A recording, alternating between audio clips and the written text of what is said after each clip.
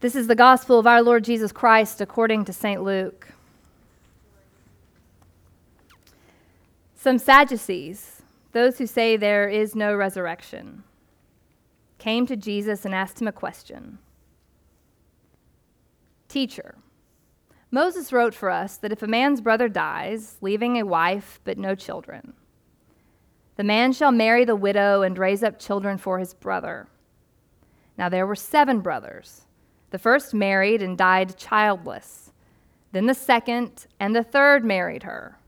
And so in the same way, all 7 died childless. Finally, the woman also died, much to her relief, no doubt. In the resurrection, therefore, whose wife will the woman be? For the 7 had married her. Jesus said to them, those who belong to this age marry and are given in marriage. But those who are considered worthy of a place in that age and in the resurrection from the dead neither marry nor are given in marriage. Indeed, they cannot die anymore, because they are like angels and are children of God, being children of the resurrection. And the fact that the dead are raised, Moses himself showed in the story about the bush, where he speaks of the Lord as the God of Abraham, the God of Isaac, and the God of Jacob. Now he is God not of the dead, but of the living. For to him, all of them are alive. This is the gospel of the Lord. Thanks be to God. All right, you can have a seat. I am coming closer to you. Good morning. It is so good to be with all of you. Welcome to church. Welcome to Christ the King. If this happens to be your first time visiting with us, welcome. We're thrilled to have you here. My name's Ashley. I'm the pastor here, and you're in good company. There are lots of great people as I look out at your faces. I'm thrilled not only that you all are here, but that you get to be together. It always excites me to imagine what the Lord might do with such a collection of good people such as yourselves, you know? And I don't want us, therefore, to underestimate ever the reading of God's Word. For those of you maybe who are new to not only Christ the King, but this tradition, you're probably already noticing that, my Lord, they read a lot of the Bible. That was a lot of reading all at once. And that's true. We do read a lot of the Bible. We're Anglicans, if you didn't know that, or maybe you saw it on the sign and you're not really sure what that means. That's fine. We're all figuring this out together. But according to this tradition, the reason we read a lot of the Bible is because we believe that these words are like uniquely inspired to do something on their own.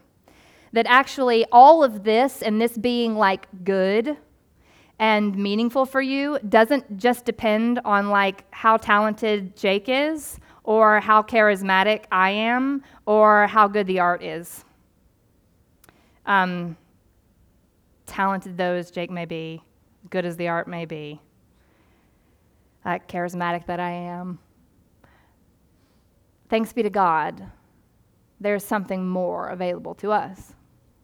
And so we read these words and we submit ourselves to this tradition because we believe that God has invited us into a holy space and that his words are inspired and that his Spirit is here to do more than we can ever ask or imagine. What a gift.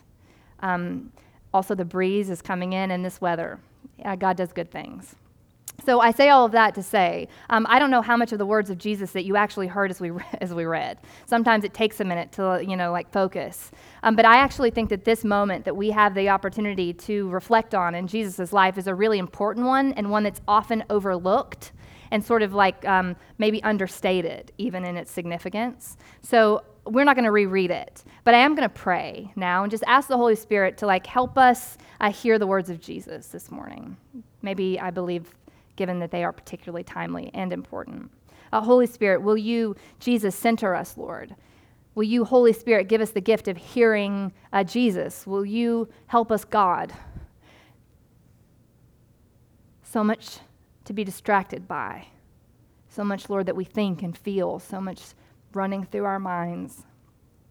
So I just ask you, Holy Spirit, will you still us, Lord, and lay hands of peace on us so that we don't miss Jesus, so we could hear you, Lord.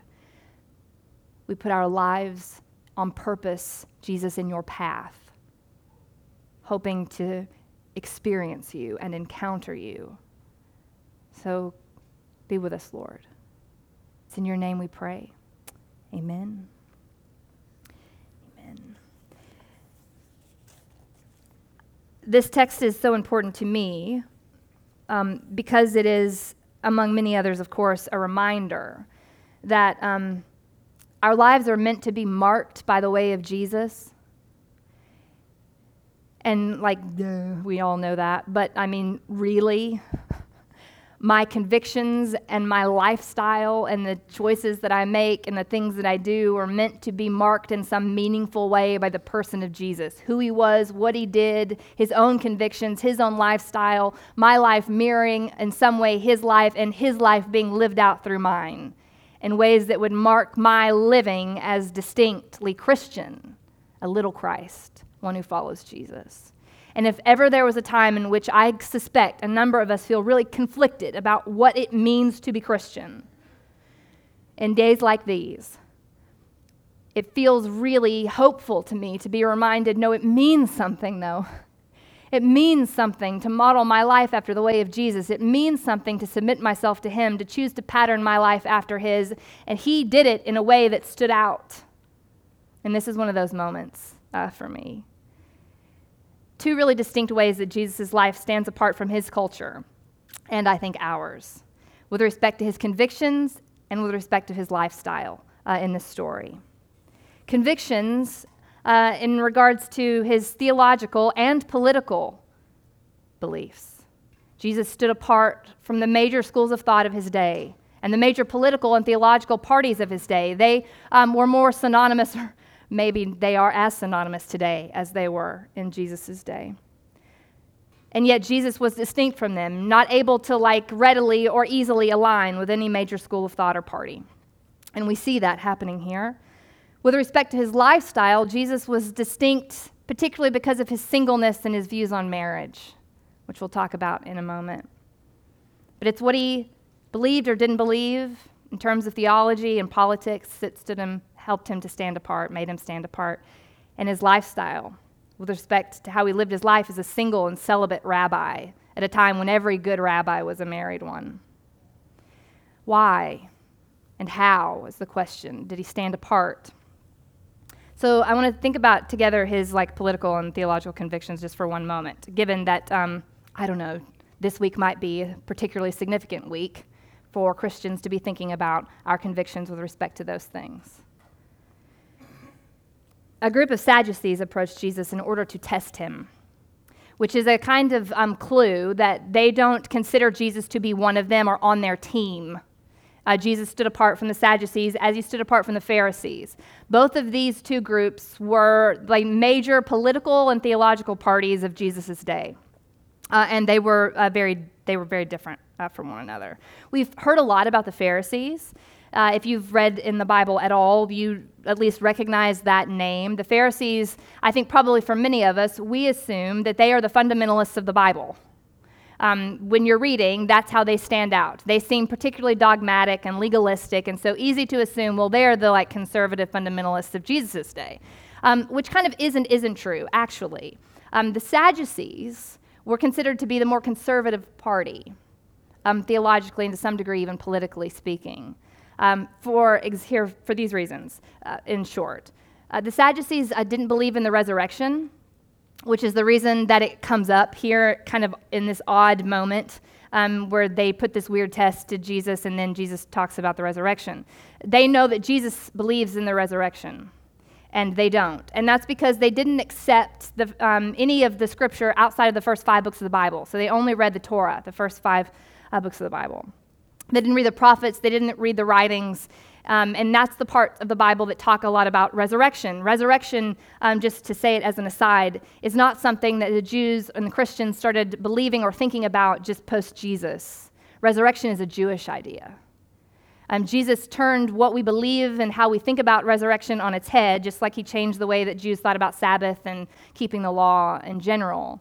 But resurrection is a uniquely Jewish idea. I wish we had more time to talk about it. We just don't. But the Sadducees didn't accept it because they read pretty narrowly the scriptures.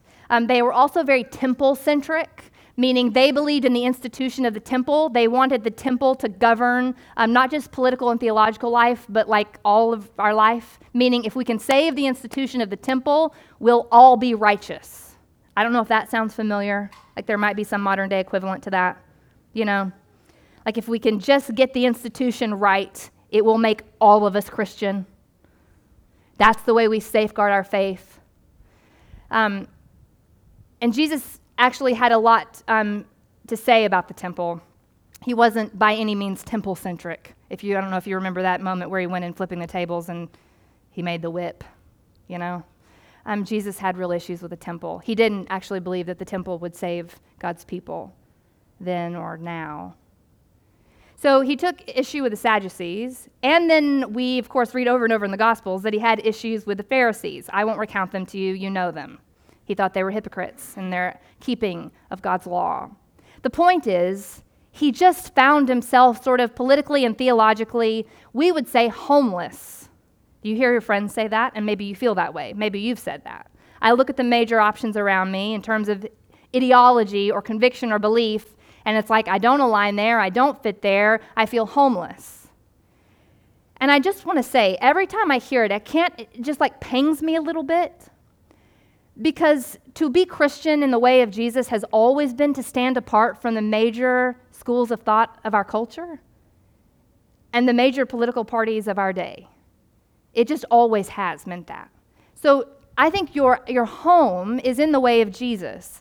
And that does mean that to some degree you are going to feel outside in other circles. And I would submit to you that if you don't feel outside, but you're able to look at any major school of thought or any major political party, and down the line, it's you, it matches, there's probably a challenge for you. Because Jesus didn't fit. And I suspect then that it will be hard for us too. The kingdom of heaven, however, which Jesus talked about a lot, is inherently political. So it doesn't work to say, I'm homeless and therefore I don't care about politics. And please know, I am walking this as cautiously as I can. We don't know one another very well. You're never going to hear me say what you think politically doesn't matter. You're also never going to hear me tell you who to vote for. What you think politically matters. The kingdom of heaven was an inherently political idea. A kingdom is a political reality. It just is. Jesus died. He was executed as a prisoner of the state. Roman and Jewish officials killed him for his convictions about how to live. And so there is a part of our life that if we are involved in the life and way of Jesus will be inherently wrapped up in politics. That's just part of it. What we believe and think about those things matters. We don't get to opt out. That being said, I think what I would love is for us to be able to come together and just admit how overwhelmed by all of it we all feel. Because the alternative to not opting out is not to pretend that you know everything, or that you have to know it all, or be it all, or get it all right, because you don't, and you won't. We're all learning and figuring things out together. What I wish for and hope for is lives that are increasingly marked by the humility of Jesus and the love of Jesus towards those with whom he disagreed. I want my life increasingly to be shaped by that, his posture, not just his ideas. They go hand in hand, you know? So, when Jesus said, for example, to Pilate, of course, asked him if he was a king, which, can you imagine Jesus at the time? Jesus was bound up in chains, by the way. He'd been beaten by the Jewish authorities. He was bloodied, bruised, beaten, and his hands tied behind his back, tattered. And Pilate asked him still if he was a king. I will never get over it as long as I live. The kind of self-knowledge and belief in the goodness of God, the faith that it takes to look like that and still believe yourself to be the King of Kings. To know who you are when you look so other than that. What a beautiful thing. And he carried it all right here. Knowledge of who he is, you have access to that same knowledge You and I can be bound and bloodied servants of the world on trial and still be heirs of heaven. What does winning look like for the Christian has always been a really tricky question. Jesus said in response to Pilate, "My kingdom is not from this world." Which is not to say my kingdom is not of this world. I do not believe that Jesus meant I'm going to rule with the angels and disembodied places and people where I can rule there. God made me in my flesh and bones, and in my flesh, Job says, my Redeemer lives. I shall see him with my eyes on this planet. This world belongs to him. The rule and reign of Jesus is for this world, this life. And one day, I will touch him with these hands. I will spend my whole life for that chance. His kingdom is not, though, from this world, meaning I don't possess the authority. Pilate didn't possess the authority. The Republicans don't. The Democrats don't. Nobody has the authority to give to Jesus to rule and reign. He put down his life. He takes it up again.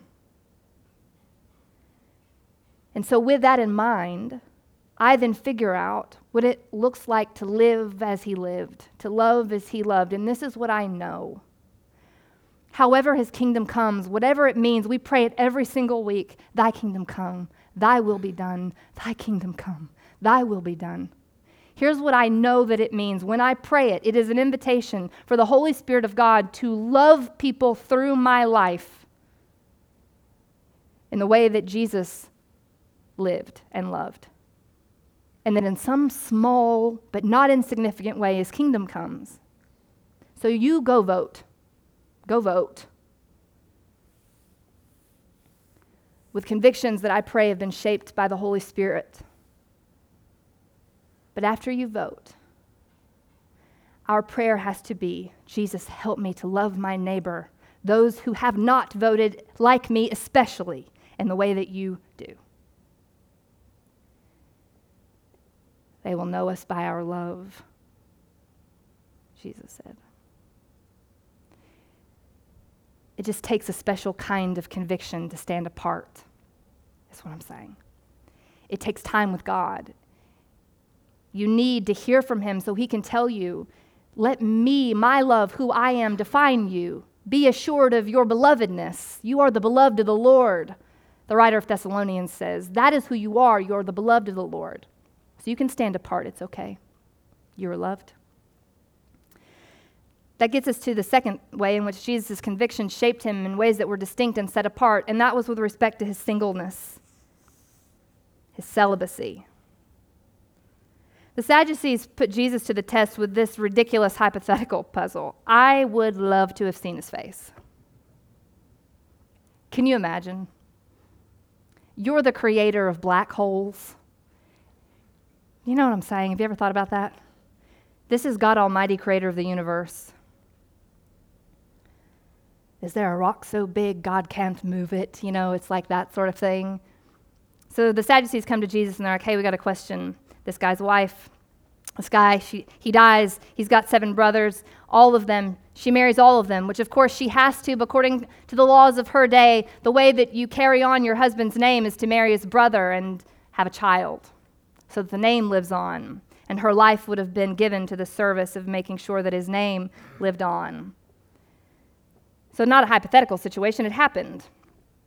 But the question was, when we get to heaven, if there's a resurrection, you all believe in a resurrection, you're crazy enough to believe that one day we'll die and we'll live again, so whose wife will she be? Where will the dinosaurs play? Jesus. If there's a resurrection. I wish we had a lot more time to talk about resurrection, because I think it really, really matters what we believe about it. So did Jesus. Jesus says something, though, scandalously provocative. He says, actually, in the resurrection, those in this age marry and are given in marriage, but post-resurrection, when the resurrection comes, because they can no longer die, they will neither marry nor be given in marriage. Of course, Jesus' assumption is that we marry in order to die to self. Marriage is one invitation in which we do that. It's an invitation to die for the love of someone else. That's what's good about it. But marriage is not, nor has it ever been, the ultimate aim for the Christian. In fact, for centuries, it was celibacy that marked the high calling and the devotion of spiritual leaders in the church. They understood that marriage is a sacrament, meaning that while we are away from the Lord, marriage is given as a kind of visible sign of an invisible grace. We are meant to see something that's spiritually real and true played out in marriage. It's a reminder that what we're meant for ultimately is communion with God. And the way that I practice for communion with God is to commune with you in sacrificial ways. I commit to you through fidelity and sacrifice. It shapes me so that I'm better fit for communion with God ultimately. It points to something beyond itself. It's a signpost. That's what's good about marriage. But singleness and committed celibacy, in the way Jesus modeled it, is also a sacrament and a signpost. It's a reminder that all my loves, all my wants, can never be and will never be ultimately fulfilled in another person. That our ultimate destiny is God and spiritual family. That in the resurrection, that's what we'll be. And I wish we could spend more time parsing that out. I don't think it will be like your marriage never happened. It's just like if what we believe about marriage is that it's a signpost, once you reach the destination, you don't need the sign anymore. You're there. And so in some way that I don't even begin to understand, I believe that God will take it all up into himself and we will be fulfilled. I will be able to love not only Josh, my husband, but you in the ways that I am meant to love you. Mystery that it is. But for those of you who are single, here's what I believe we have not spent near enough time saying. You are also a sacrament. And whether you've chosen your singleness or found yourself in it, you need to hear more often than you have that your life is not a life in part, that you are not a half person, that you are not waiting on another human being to make you ultimately and fully who you are. You are the beloved of the Lord. And God's aim for you is to fill you ultimately with his Spirit and himself. And if he pairs you with another person, great. Then you'll be a sacrament in another way. But I long for a world in which I can look out at single brothers and sisters in my life who remind me of the power of resurrection. That ultimately, what I need most is more of the indwelling, life-giving Spirit of Jesus in my life. I need that, and I need to look out at other people who can remind me of that. But we've spent so much time in the church encouraging people and pointing people explicitly or implicitly towards marriage as if it is the highest aim. I don't pray for my sons' wives anymore. I pray that my sons will grow up to love their Lord Jesus with their whole heart and mind. That they will love God the way that their Lord Jesus did. That they will love Jesus the way that their brother Paul did. And should they marry, praise God. And if they don't, I pray that they will know a love that satisfies them beyond any other person ever could. We have idolized marriage, y'all. We have. And that does not mean that I don't love it. Again, we don't know each other very well, so every sermon is another sermon. I love my husband. He's not here, which is worse. I do love him. I'm very thankful for my marriage. I'll be in it for the rest of my life, God willing. But did you know on my wedding day, you know what I said very purposefully? It's the reason I love liturgy, because the liturgy in my vows, I said, and I say every time I marry somebody, you will be married to this person until what? Until death do us part. Meaning whatever life I live on the other side is not in the same way. This marriage is for now. It's a sacrament. It's meant to point to something bigger and more than just me and my needs and my wants. It's a gift in that way. What a gift. But we are doing ourselves and our single brothers and sisters a huge disservice in the way that we have idolized it. Channel the grace of Jesus and then hear what I have to say. It is the reason, y'all, that the gay community cannot hear us. They do not believe us when we say that our convictions around marriage are what's shaping where we stand. They know what we're against. They want to know what we're for. Do we really believe in spiritual family or not? Do we have a vision for family that would make room for people who never marry? And if the answer is no, we do not, we have not cultivated a vision that would make room for people who marry, then don't ask people who can't marry to be happy about where you've asked them to be or the life that you've consigned them to. Jesus didn't. He was a celibate, single, and homeless man of faith. Not exactly your poster child for family values. Did he love family? Yes. Did he believe in it? Yes. Does it have its place? Yes. The New Testament's vision of family is one that is not defined by biology or ethnicity or class. It's a vision of family that has been created by a common love of Jesus and his Holy Spirit that reaches across all of those lines of difference in order to make some new kind of body and family. It's powerful. Y'all, I want my sons to have spiritual mothers and fathers, which means I need a Christian community that can model the way of Jesus for them that is not me and Josh. And if they never spend time with other Christians outside of this 45 minutes or whatever it is, it won't be enough. It won't be enough. I'm their mom. I can't give them Jesus in the way you can. I need you to be Uncle David. Do you know that I have friends who moved here with us from Atlanta? But here's a great secret. They are not my friends. They are spiritual family that the Lord has given to us that will mean and do mean as much to me as any family I've ever had. And to watch the Lord do that, what a gift. To expand our boundaries